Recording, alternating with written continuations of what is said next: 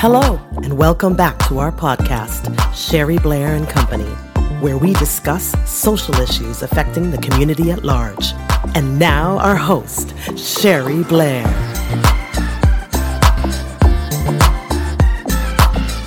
Sherry Blair bringing you a daily dose of positivity. We are winding up with month 6, and we are in day 25. Give yourself credit for that. Like I said before, people don't come the distance. And if you are, come on now. That's a lot to celebrate. Let's go, man. Let's go, woman. Celebrate. Short-term wins rarely simply happen.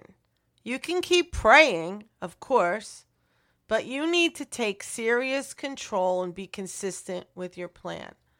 Praying without action is not typically going to work. Plan some kind of celebration, a short-term celebration. Whatever your short-term win is, really honor it, even if it's by just having a discussion about it. You don't have to throw a party, but go ahead if you want to. Go out to dinner and celebrate. Make sure it's healthy. For those of you watching or listening to this, I should say, don't celebrate with anything unhealthy if this is about your sobriety and clean living. Whatever it is you want to do, just make sure you do it. What are you going to do? Who is going to be invited? Come on, don't be selfish. Share it with us too. We want to know.